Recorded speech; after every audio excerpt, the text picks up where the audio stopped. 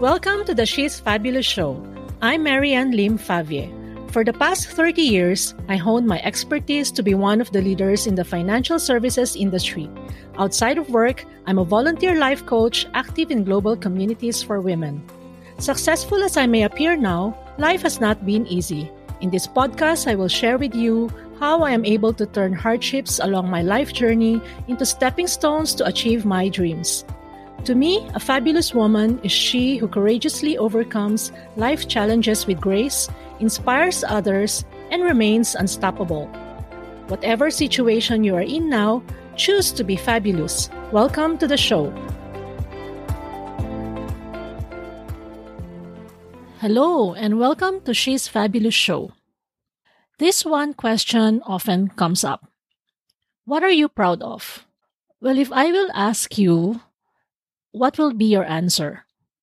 I think every time I get this question, I always would answer something like, I am proud of my daughters for being doctors now. I'm proud of my team for being, having really good teamwork. I'm proud of buying a certain property. And the list just goes on and on, right? And it's quite very rare that somebody will answer about being proud of who they are. And that is true with me. It was never an answer that would easily come up to me to say, oh, I'm proud of myself. I think it's like a common mindset for people not to say something like that because, being modest, they don't want to be perceived as bragging. And maybe it also was like a result of how we, especially women, are wired, right?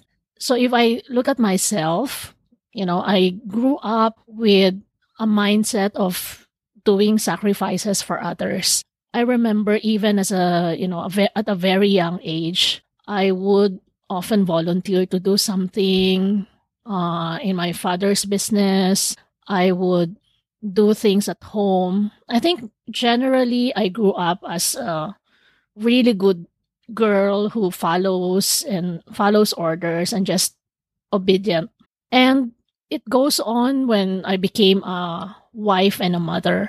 I think most of us, if not all of us, would always put on top of our mind, our children, the needs of our husband. And even if we have saved a bit of money here and there, and we want to buy something for ourselves, we would save that amount of money and just wait for a special occasion to buy something special for our loved ones. And it's always like sacrificing is second nature to being a wife and a mother. And I think it's that particular mindset has been with me when I went to the corporate world. I've always had this, particular saying in mind that to be a good leader, you always should be a good follower. So most of the time, it is like we always think of the benefit for our people, for our team, what makes them feel good, what makes them feel engaged. And somehow we tend to forget that out of all the good things that we are doing for somebody else, it's all molding us to be somebody better. So if, for example, looking at being a mother and a wife, right?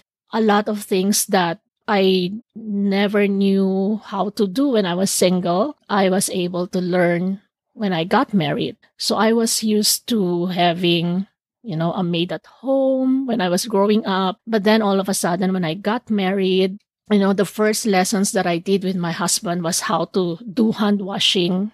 And then I don't even really know how to really cook properly. And it was just, good luck that she knows how to cook very well. I think basically I'm more of like a corporate person than a homebody. I never knew that motherhood and marriage would change me into somebody else that I thought I wouldn't be. So I remember when my firstborn, before her baptism, I can buy, like a baptism gown for her, right? It would be very easy to just buy that anywhere. But I wanted it to be special. So I ended up buying cloth and, sewing it myself. And I have never done that in my whole life before. I remember as well when we were preparing for the crib, I can easily go to any department store and buy this, the soft cushion that you put on the side of the crib. I think you call it like bumpers. Not sure if it's still what it's called today, but I went into the trouble of buying all the materials like the foam, the cloth, and doing it all by myself because I wanted it to be something special that no other baby has ever used in their whole life, right? And it's something unique. So these are skills that, I never knew I would be able to do as I progressed through my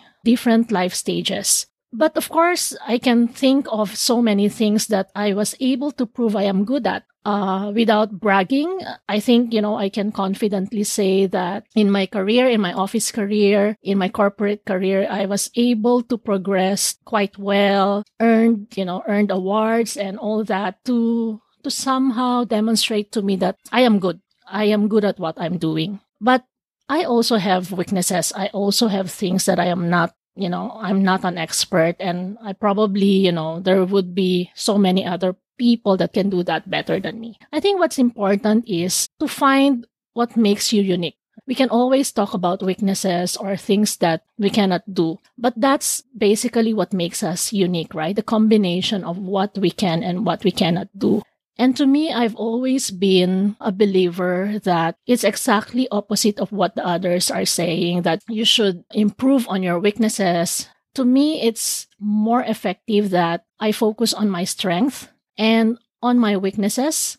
I try to look for people who can do it better than me, because for me, that has always been like a way to go forward faster, especially now when I'm like in my 50s. If I find out, for example, that I'm not good at something, say, for example, digital marketing, and I try my best to learn it instead of delegating it, that will actually slow me down, right? But accepting that others are better than it and, that they can do a better job than me while I concentrate on things that I can do better than them, then that makes everybody happy. That makes everybody move forward faster.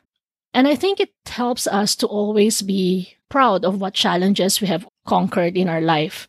Not everyone would have very bad experiences in life. Some are more fortunate than others. But if you look at the outcome, right, people who have encountered a lot in life are more of like the stronger, more sensitive people because of their experiences and the challenges that they have conquered. We also should accept that perfect doesn't happen. So when we strive to do perfection, the minute you have perfected something, it has changed. So change is very, very fast. And when you wait for a time that you are perfect, that's the time that you will realize something new has come up, and it will always shake you up, your confidence and all that. So I think we should all be proud of who we are. We should enjoy the journey and, just be curious of how we would unfold as the best version of ourselves. For me, I'm always excited if there's a challenge. I'm always excited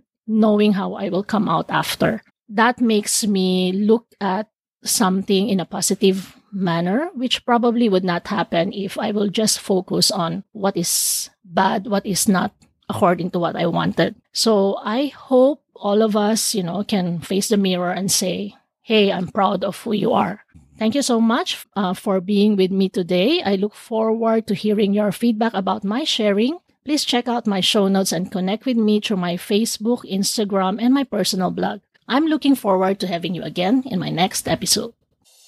Thank you for joining me today. I'm so honored to have you here. Now, if you'd like to keep going and you want to know more about our mentorship, training programs, and done-for-you services, come on and visit me over at soulrichwoman.com. SoulRichwoman.com. And if you happen to get this episode from a friend or a family member, be sure to subscribe to our email list over there, because once you've subscribed, you'll become one of my Soul Rich Women family. Remember, life has no rewind button. Why continue to be ordinary when you have a choice to be fabulous? Sending you some inspiration, and I'll speak to you soon.